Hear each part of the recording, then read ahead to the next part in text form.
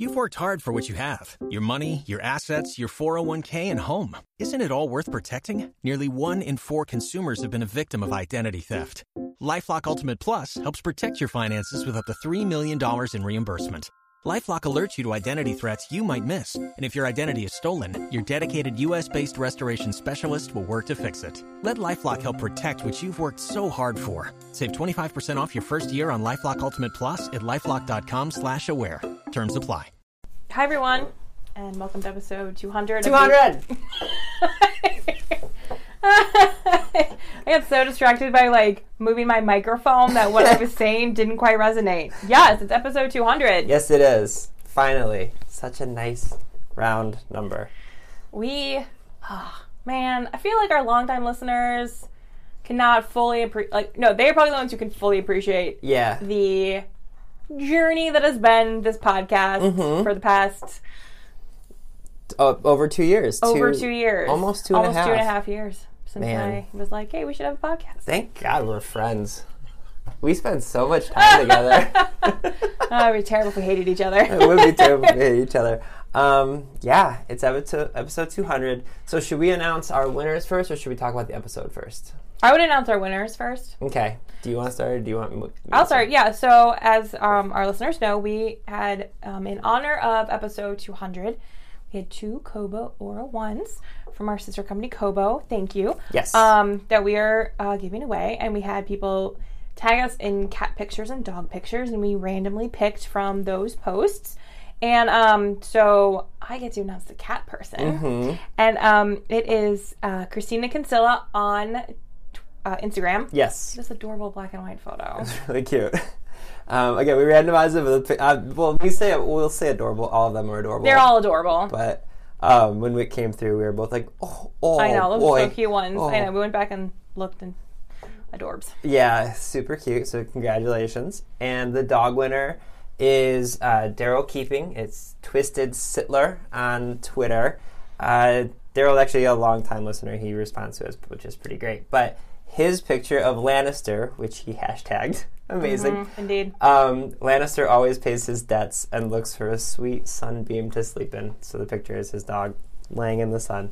So congratulations, Daryl, as well. We will send you both direct messages so that you can get these Kobo Aura 1s from us. Again, we're going to cover, obviously, shipping and all that jazz. Right. It'd be a terrible giveaway. Hi, you're responsible for paying for it to get to you. But nope, they'll just magically show up. Yeah. So this is come and gone, but if you want to keep tagging us in cat and dog pictures. Also, when we say Kobo is our sister company, we are both owned by the same company, so we could probably weasel out a few more free devices for some special events. So we'll come up with some other things to give away from them in sometime in the future. What did we do today? Oh my gosh. Okay, so... You're right to do what you're doing.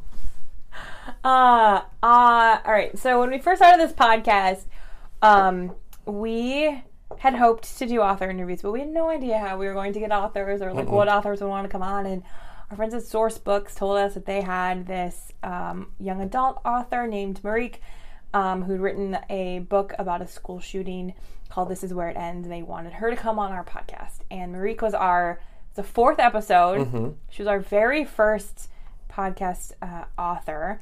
Her book went on to be the Big Library Read, so we have interviewed her twice. And her books now, because she has 2 out. Mm-hmm. And she was in town. Yes. From overseas. She was yeah, so she's from the Netherlands. And when you say, when I first interviewed her book had not come out yet. This Correct. Is Where It Ends had not come out yet. Since that time, it had spent 60 straight weeks on the New York Times bestsellers list. Both of her books on the New York Times bestseller list. And now both of her books are on the New York Times bestsellers list. So her second one is Before I Let Go, and that came out a couple weeks ago.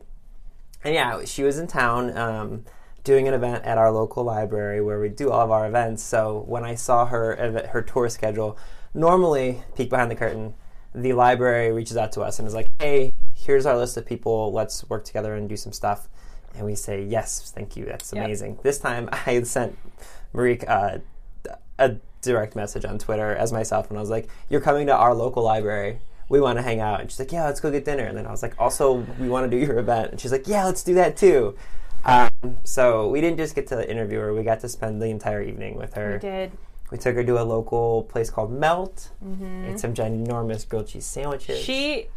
I didn't say anything at the moment, but she dipped her French fries in mayonnaise, which is, I know, like that's like a thing. And that's how I sometimes eat mine too. And I was just like, oh my God, you totally did it. You did the thing that I thought you might do.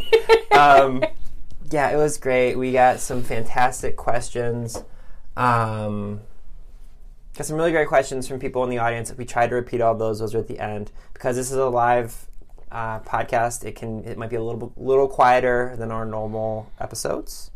But yeah, the whole experience was great. She's just such a thoughtful, wonderful human being.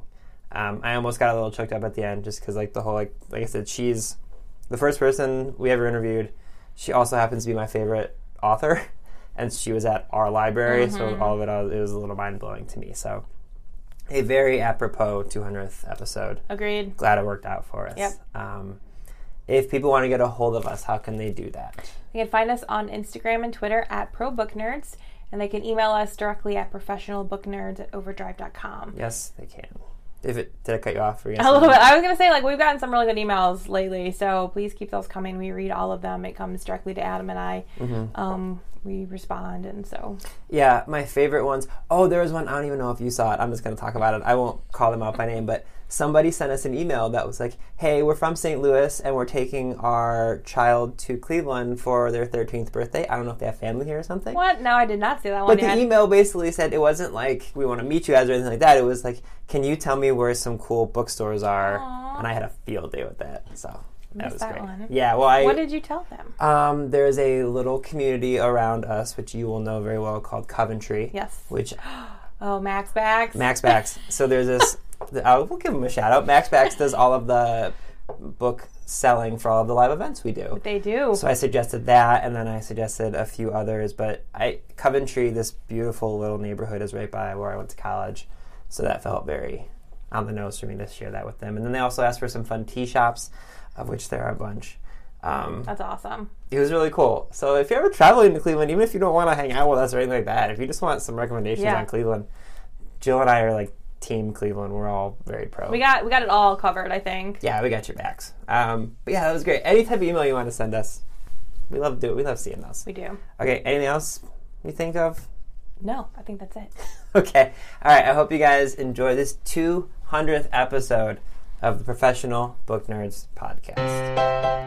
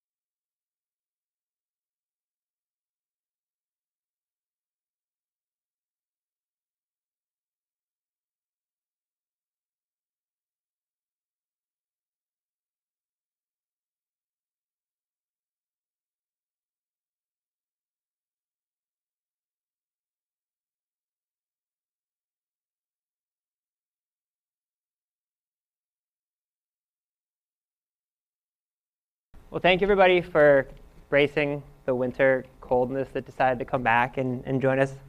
It felt very on the mark, though, seeing as how your second novel is set in Alaska.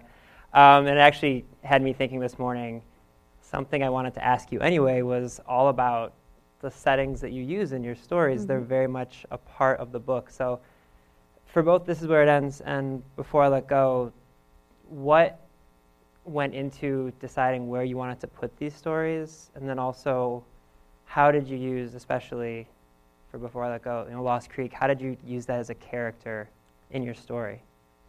I mean, for both For both my books, the setting was very specifically tailored for the story I wanted to tell.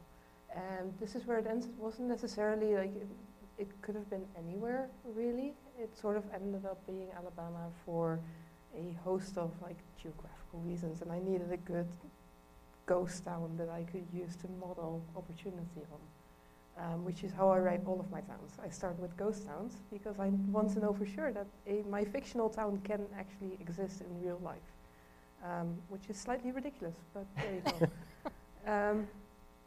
So that was sort of more or less coincidental, and before I let go, I really knew I wanted to tell a story that was set in Alaska. I wanted to tell a story that was set in this harsh winter, where I could also play with like the cruelty of nature, like the fact that this town, Lost Creek, is completely cut off from the rest of the world, and has no opportunity at all to get in touch with people, to create lifelines for the townspeople. It's just like they're completely cut off. It's claustrophobic. It's weird, and that really allowed me to delve deep into that weirdness too. So yeah. So kind of along those same lines, why do you choose to create your own fictional towns instead of using ones that already exist? Primarily because it means I get to tailor them completely the way I want them to be and need them to be. And that also ties into having like setting as character. I really enjoy like the whole process of creating characters in books. But for me, a good part of that is also creating the setting. And that can be as simple as having a layout of the town itself and knowing where the different streets are and having just like a grid or a map or anything. But also just like the history of a town, whatever like legends or myths are there that form and shape how the town sees itself. And it's so much easier to do that when you have complete control over a setting, as opposed to being stuck with existing cities or existing towns. I've done that too, and it's fun, and it's a whole different dynamic. But I like having that creative control. For the novels as well, both of the towns you've selected are American cities, although Alaska is as far away as you can get. I'm just curious, being from the Netherlands, I know that you're very much a world traveler, but why did you choose American towns for these books? Well, again, especially for the first one, that felt very necessary, seeing as how school shootings aren't really a thing in most of the rest of the world. Right. So knowing that I started out wanting to tell a story about school shootings and what it means to be a teenager who lives through an experience like that when literally your entire world is upended.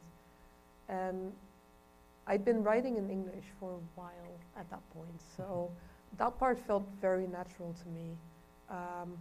Writing contemporary was new to me, and I just sort of approached it as the story itself, and then I started figuring out what makes sense in terms of setting, and it had to be America, for better or for worse. Like I can't deny that school shootings primarily happen here, right? And it was also a story that came to me while I was in the US, so it felt very interconnected with both that sense of travel and just like wanting to tell that particular story. And Alaska was Alaska. And at this point, I also, like most of my writer friends are American writers, and my publisher is obviously an American publisher, so it feels more natural to me. I've been playing with European settings a bit, but it's so different. It's so weird. I think you get a lot of ghost stories from in Europe as opposed to, you can find them in America too. But just to follow up on something you said that I'm really interested in, and I've been meaning to ask you for a long time. This is as good a time as any in front of other people. Oh God. No, we're safe. You mentioned that you've been writing in English for a while before this is where it ends. Yeah. Do you do all of your writing now in English, or because you speak a lot of languages, and American English is not your first. So do you do all of your writing in English? I mean, I actually very recently went back to Dutch for the first time just to mess around and play with a story. There was a specific reason for that. That I probably, I'm not sure I can talk about that yet. Oops. But yeah, no, I went back to try my hand at a Dutch short story, and that was the first time in probably about a decade that I wrote fiction in Dutch. I write like reports, day job reports in Dutch, and obviously occasionally emails and things like that, but most of my writing is English. So going back to Dutch for that short story was such a weird experience because I found myself just like automatically going to just the way my fingers used the keyboard was English. There were shortcuts that made no sense at all in Dutch. Occasionally I had to go back and delete entire sentences because I wrote them in English, despite being very consciously aware that this needed to be a Dutch story. So that was a weird experience. I'm sort of curious, if as a writer I don't know how I'm going to phrase this. Like if you find your writing style is different depending on the language you're writing in, just because of language and words. Yeah, no, for sure. I mean, it's one of the reasons why I wouldn't be a good translator for my own books. I tried it once, not specifically with these books, but with a short story. And I think it was like half a manuscript, or something like that, and I just tried plain translating it, literally starting at the same point and using what I had as source text and translating that. And it took me about 2 or 3 sentences, and then the story just shifted and went in another direction, because the language is different, the rhythm of the language is different, the figures of speech are different, just the tone and the whole mood of the language is different. So it ends up being a completely different story, which was it was an interesting experience, but it also cemented for me that I should never ever try to translate my own books, because my publisher would hate me. So I would just be that person who's like, well, I tried translating the book, I ended up writing something different, hope you don't mind. To that point, the three of us were talking about kind of the craft of writing earlier and the process of it. Are you, this is kind of two-part, are you able to write multiple stories at once, and then kind of, if you can you do that in different languages? I feel like that would be like a Herculean task. I haven't done it in different languages yet, though I did go back and forth while I was working on the short story in Dutch. I was also working on a number of English projects, but it's not something like I can't just sit down and automatically switch back and forth. I actually have to take time, and ideally some time between whatever those projects are, and sort of clear my mind. And whether that's just like going for a walk as a palate cleanser, or listening to different kinds of music, or anything like that, I do have to have some conscious barrier between one project and the next. Okay, I promise we'll move on from the language stuff in a minute. I have one more follow-up on this. Language I'm sounds obsessed with this. interesting. As for someone who can barely speak English, I'm obsessed with this. That being me, not you, obviously. I mean, to be fair, that would also No. So something, when my sister was in college, she did this immersion course in Costa Rica. And she told me, and she was only there for, I think, 3 weeks. And by the end of the second week, she told me she was thinking in Spanish.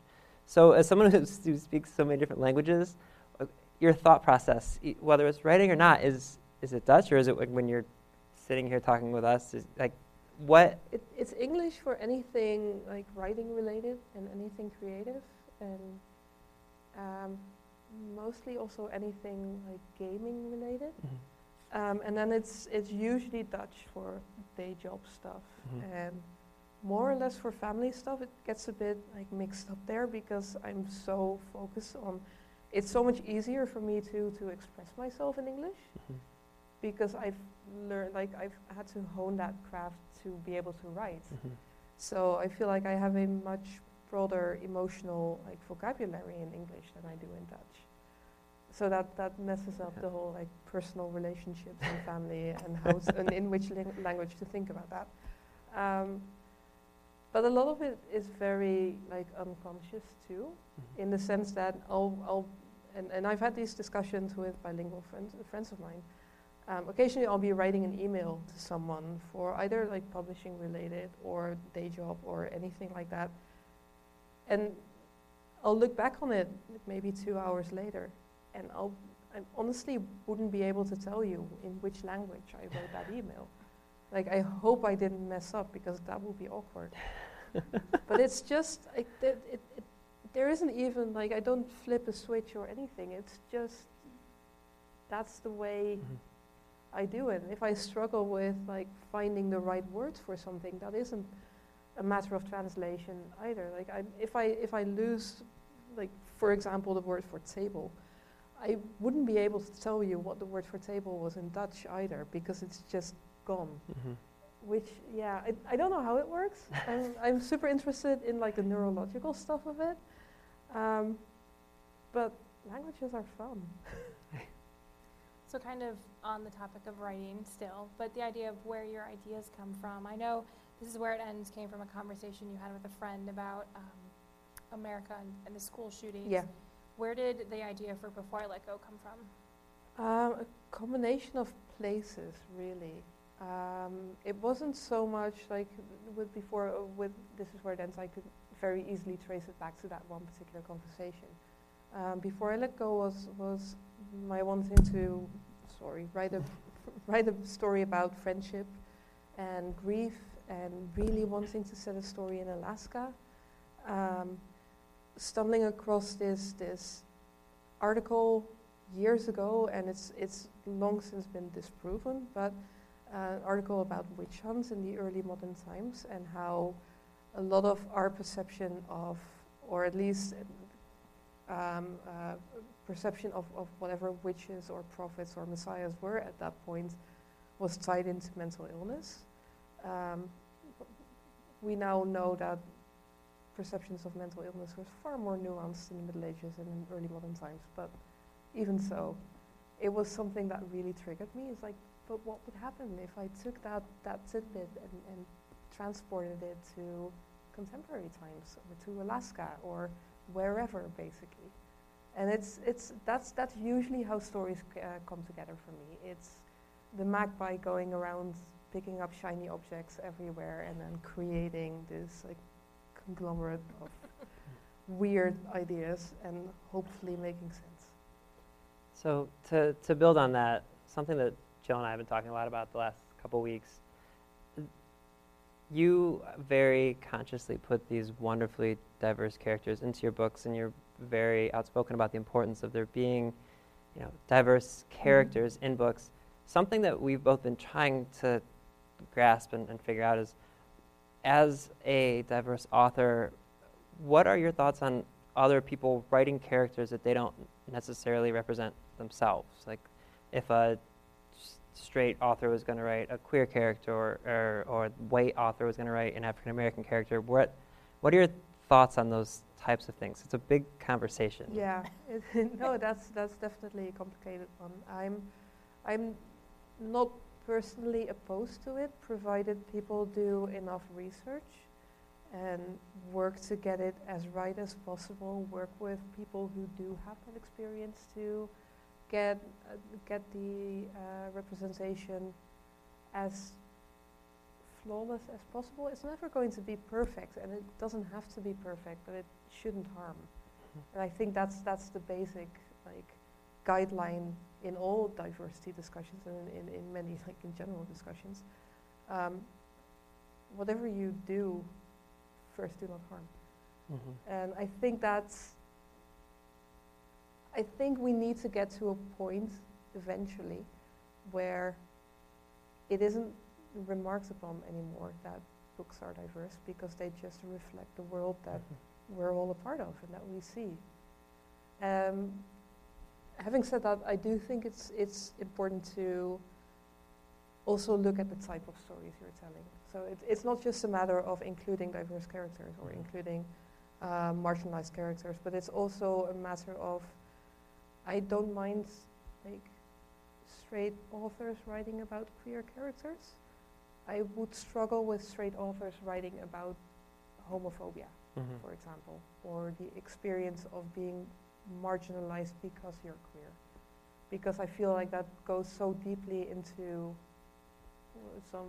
personal experience that that's going to be not just going to be hard to emulate, but also is going to take up space from someone who can tell that story in a far more like truthful manner. So I do think there's some nuance there, but ideally I'd like us all to get to a point where our books just reflect the world. Yeah, that's such a good way of putting it. You're absolutely right. It shouldn't be a big deal, whatever a relationship is. The book, they both die at the end. It shouldn't be mind-blowing that it turns out that it's two gay men that are having. It should just be they have a relationship towards the end of their life, towards the end of it. But I know it does still, like you said, it feels like there's this, like as someone who's trying to write, I want to write these characters, but I also want to give them the respect that they deserve, and I don't want to put something in a story that ends up being, oh well, there's a queer character, and and Adam just wanted there to be a queer character in there. You want to give it the right amount of respect, but it's so challenging to. I mean, I feel like the other side of that is no one's ever going to ask you why there's a straight character in a book. That's a really good point. And like, if people are going to ask you why that particular character is queer or disabled or a character of color, I feel like that probably tells you more about the person who reads it than. Obviously, you have to stay away from tokenism, but I'm worried that we're trying to get to a point where you have to justify having diverse characters when you wouldn't justify having default characters who aren't the default but are just seen as more neutral because it's easier. Kind of on that, in the introduction and a lot of stuff that gets written and said about you, you are lumped in with being a author who focuses on diversity. Is that, you probably don't think of yourself that way because you're just writing about what you know. Like, is that hard for you to kind of take on that label? I mean, it is something I'm very consciously focused on, in the sense that a lot of the stories I'm writing now and a lot of the characters I'm writing stem from my growing up as a queer, non-binary, disabled creator who never found themselves in a book. So there is a lot of that's a very conscious decision of, I'm going to write these stories that I know personally and I know well because I've never seen them before, or the few times I have, they were not necessarily always done well. So in that sense, I don't mind people seeing me as a diverse creator or a marginalized creator, because that's part of my life.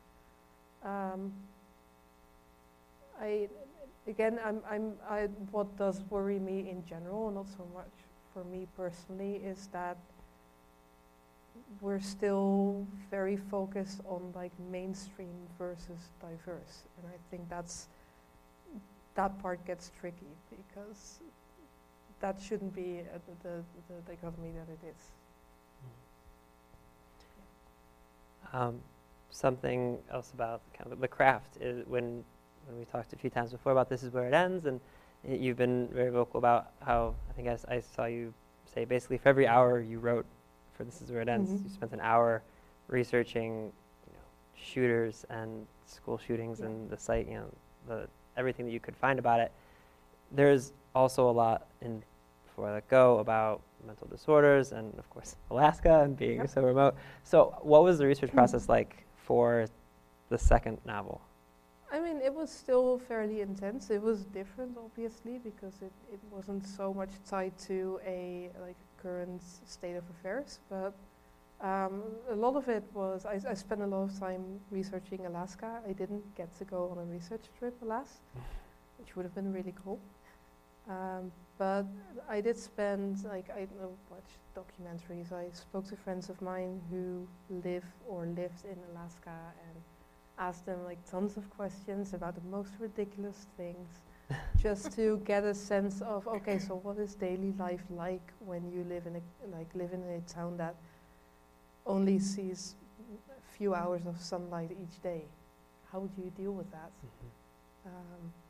So there was definitely, there's still that wanting to get it right, and I think that for me is an important part of telling a story, is telling it truthfully and respectfully, and that also means making sure those details are correct.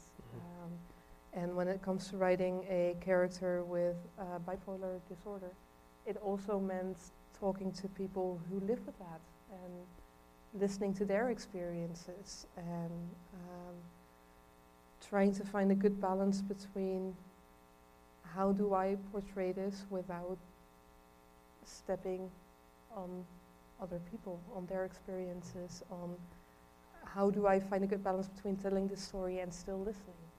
And that's, I think that's, at least for me, that's very much part of the writing process. It's wanting to get everything as right as possible, which is never, and again, that too is never going to be perfect.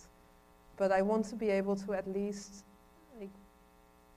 feel confident that when I put a book out there, I can say this is something I believe in, and I may have messed up certain things, and I'll stand for that too. I was going to say, do you get to the point with both and then everything else that you're writing, do you get to the point when you're researching it and it's almost like, I can't start writing this until I know as much as I possibly can? Do you ever worry about needing to know as much as you possibly can, kind of like being paralyzed by wanting to have as much information before you get the words down? Yeah, I mean, kind of. That is definitely one of the reasons why for many years I said I was never going to write historical fiction. Because as a historian, I want to make sure that the smallest details are perfectly aligned with whatever we know about whatever period in history I would be writing about. Having now written historical fiction for the anthology that's coming out later this year, it was an interesting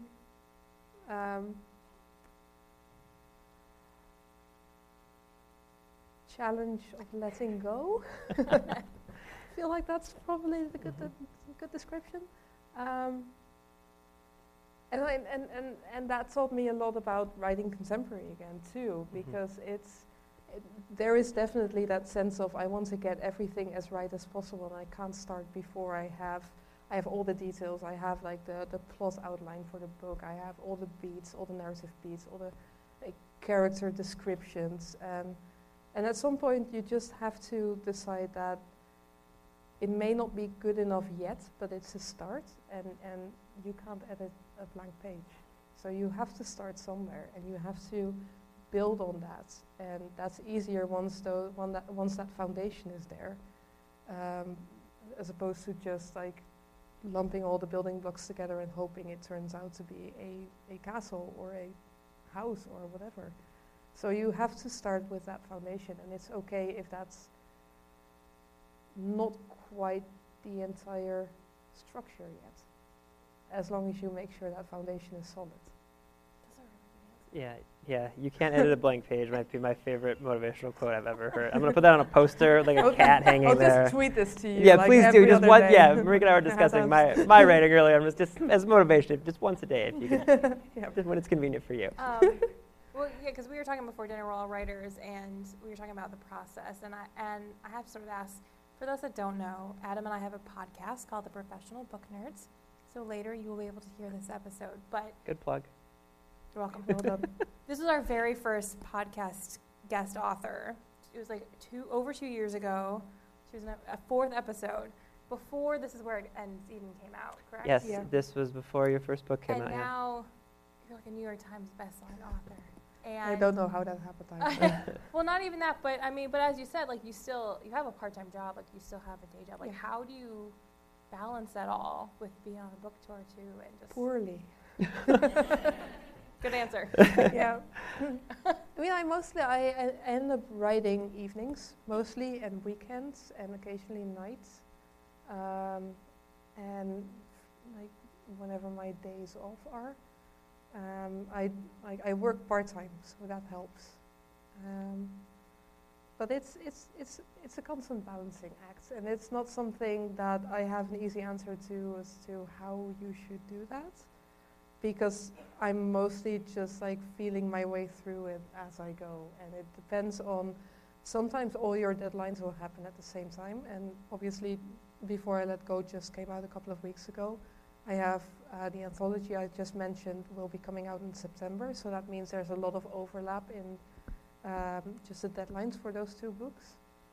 And if you're lucky, all of your work deadlines will happen at the same time too, because that's whatever Murphy's Law of Writing is that.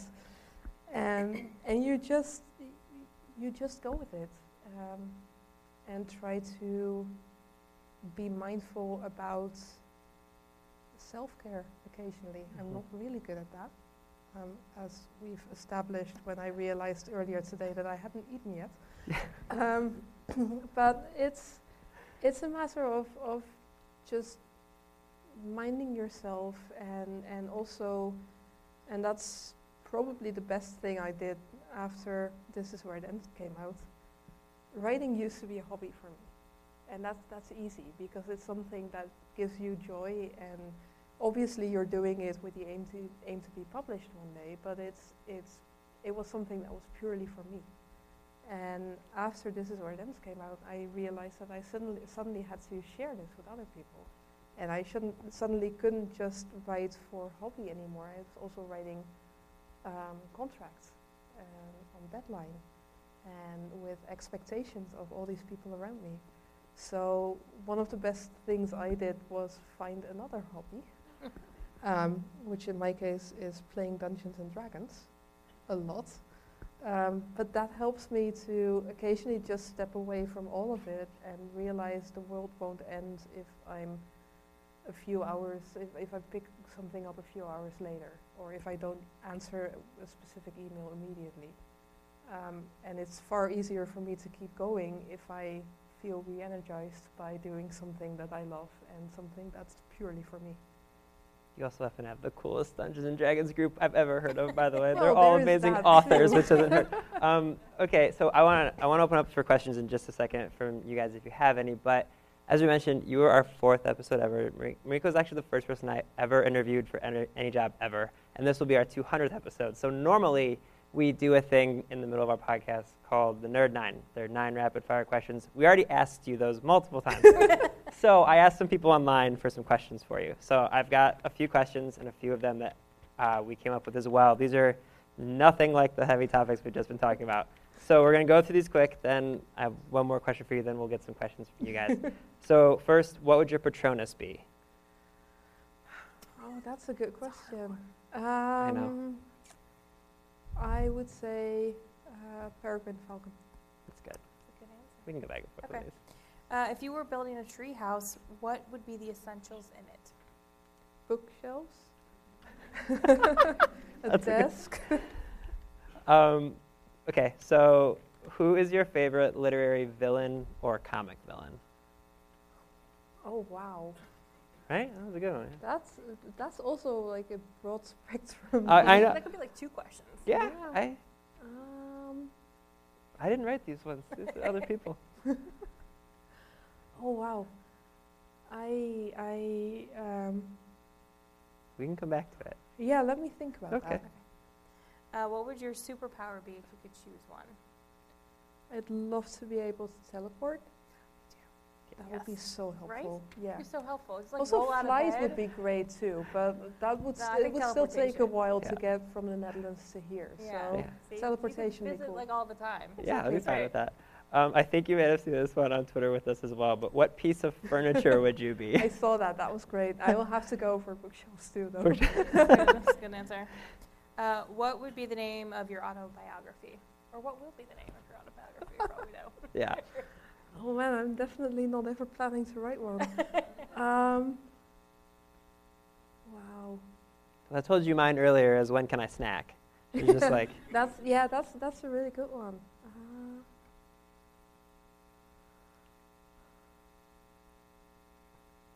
we can come back to this too. Didn't know we were going to be grilling you with these ones. Wow, yeah, I will also think about that. Okay. I will give you answers to both of Okay. those at some point. But All right, so what color are you going to dye your hair next? I think it's going to stay blue for a while, but I may switch it up with like some green or like azure or something like. I really enjoy the whole blues and purples because it's fun and at least I'm recognizable from my author picture, which is also helpful at times. And I've always wanted to dye my hair blue since I was tiny. So I'm really enjoying the fact that I can now and that my day job lets me get away with that. They're a bit confused at times, but it's okay. Mm-hmm. I'm an eccentric author. It's fine. Okay, so we can get back to the villain one. We can have some questions up there, but first, do you have any books, and this is a leading question, but do you have any books that you would recommend from some of your author friends or things that you really love? I mean, I have maybe like 6 of them. Roughly 6 of them? Yeah. Okay. Can you name them? Like Is there any chance you could name them? You don't have to, because people will see them in a little bit. There's Lindsay Miller's Mask of Shadows, Brandy Culver's Little and Lion, Sanjay Menon's When Dimple Met Rishi, Fox Benwell's Kaleidoscope Song, Francesca Zappia's Eliza and Her Monsters, and Samira Ahmed's Love, Hate and Other Filters, which is recently a bestseller and one of the best books I've read like in the last year. I was just testing you, make sure you could get all the books in the back. Okay, the reason I'm asking is we have one copy of each of Marieka's favorite books of right now. So there's 6 of them total. So we're going to take 6 questions from you guys, and you're going to get some of her favorite books in response for asking them. So we get a few house lights by any chance, and we can see if you guys have any questions. Because if not, I'll ask 6 more questions, and I will take them all. We have one right down here.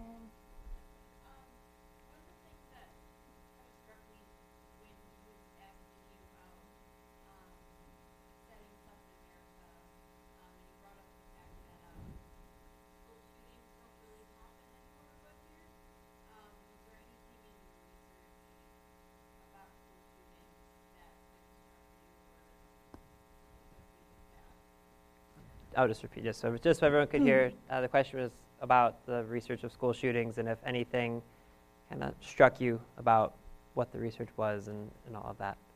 I mean, the one thing that struck me most when I was diving into the research was how frequently they occur.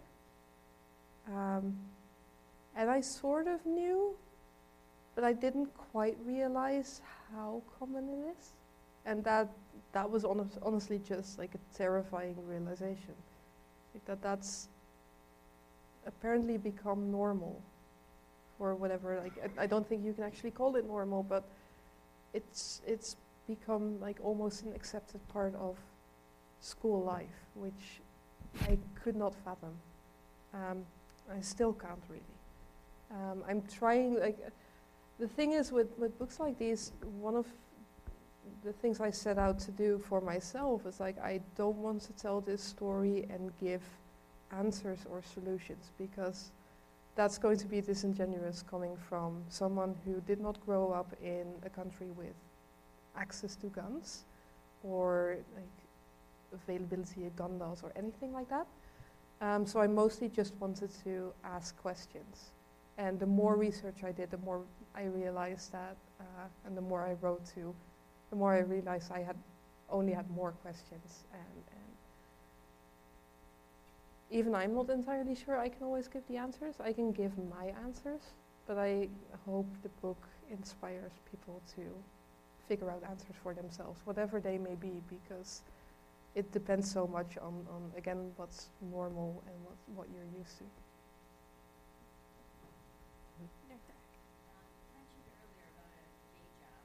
So you said that you work part-time, so I'm curious, when you're not writing, what is your day job? I work at a local government, and I manage a traineeship program. So traineeship program. So we hire recent graduates, and they come work for us for 2 years, and I get to manage the whole thing and sort of be in charge, and it's fun. Right in the middle. Yes.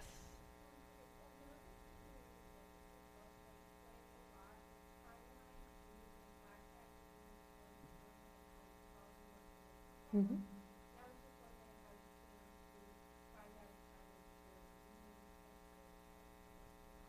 So the question was about how you use timelines in your writing, and you can also talk about how you write that if it's in the order of the timeline as well, since we talked about that earlier.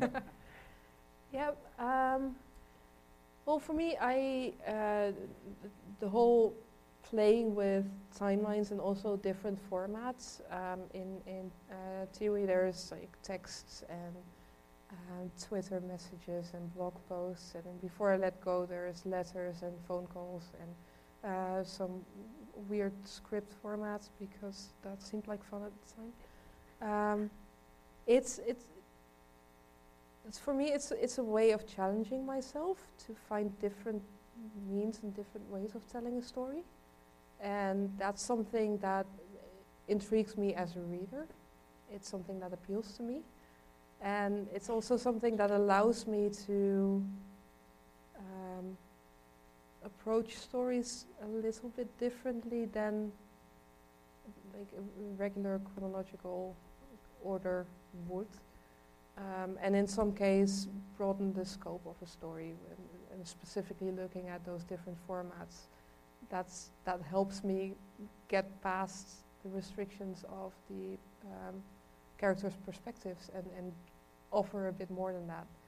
And it's mostly just a matter of it really appeals to me as a reader, and it appeals to me creatively as a writer. So it sort of just happens with This Is Where It Ends, because that was such a strange format to begin with, telling a story set over the course of 54 minutes. And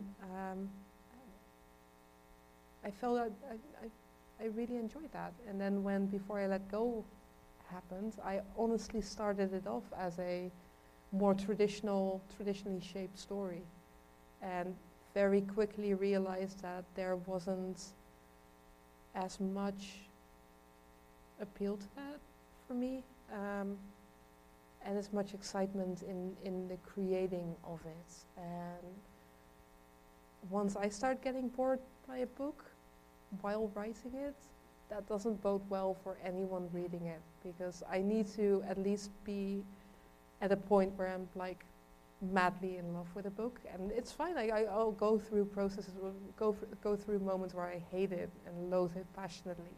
But I have to have that baseline of being in love with the concept of it, the idea of it, the excitement of it. So for me, that I find that in playing with different styles, really. And the purple hat in the middle back, yes.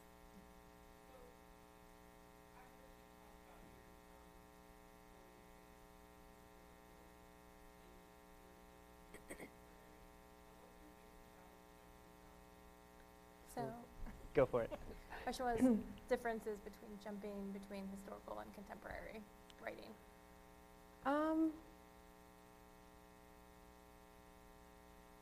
Mostly awareness of language. I've now written 2 historical short stories, and one was set in the early 20th century, which was relatively easy in terms of translating like modern ideas and modern words and language, and to whatever was appropriate for that time. The other is set in the 14th century, which was a lot harder when it comes to just like the crutches you have while writing, and that's not necessarily a bad thing, but just things you lean on in terms of description that suddenly don't work anymore because there is like a 700-year difference and the world looked quite a bit different then. So there's things like that that mostly triggered me in needing to find ways to approach that differently, and that wasn't so much a challenge as well. It was a challenge, but it's something that again creatively really appealed to me. But I do try not to jump around too much when I'm set in one particular era or time zone, and I try not to go back and forth between like medieval times and contemporary times, because that would inevitably end up with my writing about swords in high school and, you know, phones in the Middle Ages. I mean, so. I'd read that. Yeah. So. Well, fair enough. Yeah, we're pretty easy targets. So. All the way in the left in the white. Yes.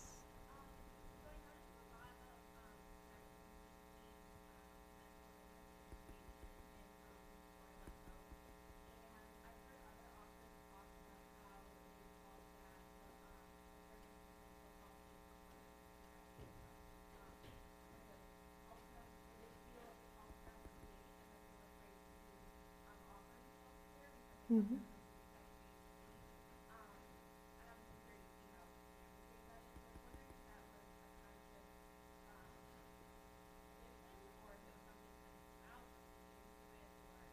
No, that was definitely very conscious. You're good. Go ahead. Yeah, I wasn't going to okay. repeat the whole thing. You're good. So No, you're it's just fine. nothing. No, that's great. Yeah, That's no, you give me that look. You're Okay. good. Talk. You're good. No, I very consciously wanted to tell a story about mental illness and our perception of mental illness and ableism and how ostracizing mental illness can be, but also in that particular sense, namely that we connect it to creativity, that we have this myth or trope of the mentally ill artist where suffering for your art is seen as a good thing, which seems like I enjoy making art, if you can call it art, but I really enjoy it. And I'm okay with suffering at times, but it seems slightly ridiculous that we say to each other that you should suffer for your art or you can't get it, you can't make it, you can't get it done. And that was something that really struck me, well, A, as bizarre, but B, also as dangerous. So I wanted to approach that in fiction and see what would happen if I took that as a starting point and used that for Kyra as a character, and basically pushed it to its extremes.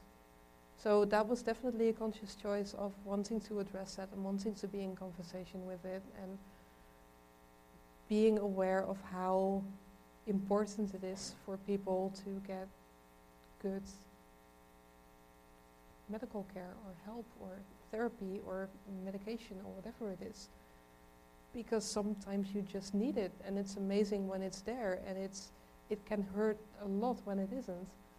So yeah, I definitely wanted to talk about that, and I think I'd like for us in general to normalize that more and get away from the stigma of mental illness in general. Have time for one more. One more. We'll let Jill pick. In the blue, the white headband, the blue. Yes, right there.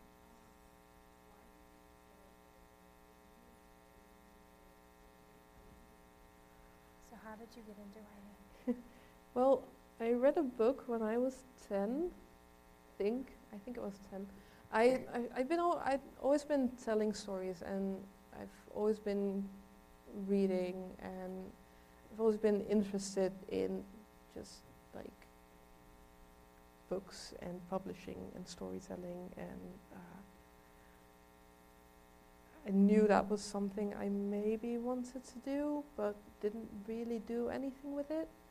And then I read a book which has since been translated as Letter for the King by a Dutch author called Tonke Dracht. It's a classic Dutch children's book. And I read it, and I finished it, and I flipped it over, and I read it again. And I started reading fan fiction, writing fan fiction. And that was the point where, I mean, it wasn't called fan fiction at that point. Like, this was the mid-90s. It was just writing a story set in another person's world because I really loved those characters. But that was the point where I was like, I want to do something like this. I want to be able to tell stories, to write books that inspire other readers, that create worlds where you can literally get lost in. So I don't think that particular piece of fan fiction amounted to anything more than a couple of pages, but it very quickly morphed into my wanting to write original stories and wanting to be published, to the point where I sent my first book to a publisher when I think I was 14. It was dreadful, also not necessarily book-shaped. I mean, it felt like it was, but looking back on it, it was probably like an extended short story. It felt like a lot of words at the time. But that was very much a genesis for me of wanting to write books and wanting to evoke that same sense of magic that I found in those pages. I know we have a lot more questions. I want to let you guys get a chance to ask them up close and personal just a little bit here. But I personally want to say this means a lot to us. Like I said, you're the first person I ever got to talk to recording something. And in addition to that, having my favorite author be at my library, getting to sit down with you means a lot to me. So thank you for your books. Don't ever stop writing them, please. And thank all you guys for coming out. We really appreciate it. Thank you so Thank much. you very much. Readers can sample and borrow the titles mentioned in today's episode from Overdrive.com, and our library friends can add these titles to their collections in Marketplace. Waiting on a tax return? Hopefully it ends up in your hands. Fraudulent tax returns due to identity theft increased by 30% in 2023. If you're in a bind this tax season, LifeLock can help. Our U.S.-based restoration specialists are experts dedicated to helping solve your identity theft issues. And all LifeLock plans are backed by the $1 Million Protection Package. So we'll reimburse you up to the limits of your plan if you lose money due to identity theft. Help protect your information this tax season with LifeLock. Save up to 25% your first year at LifeLock.com/aware.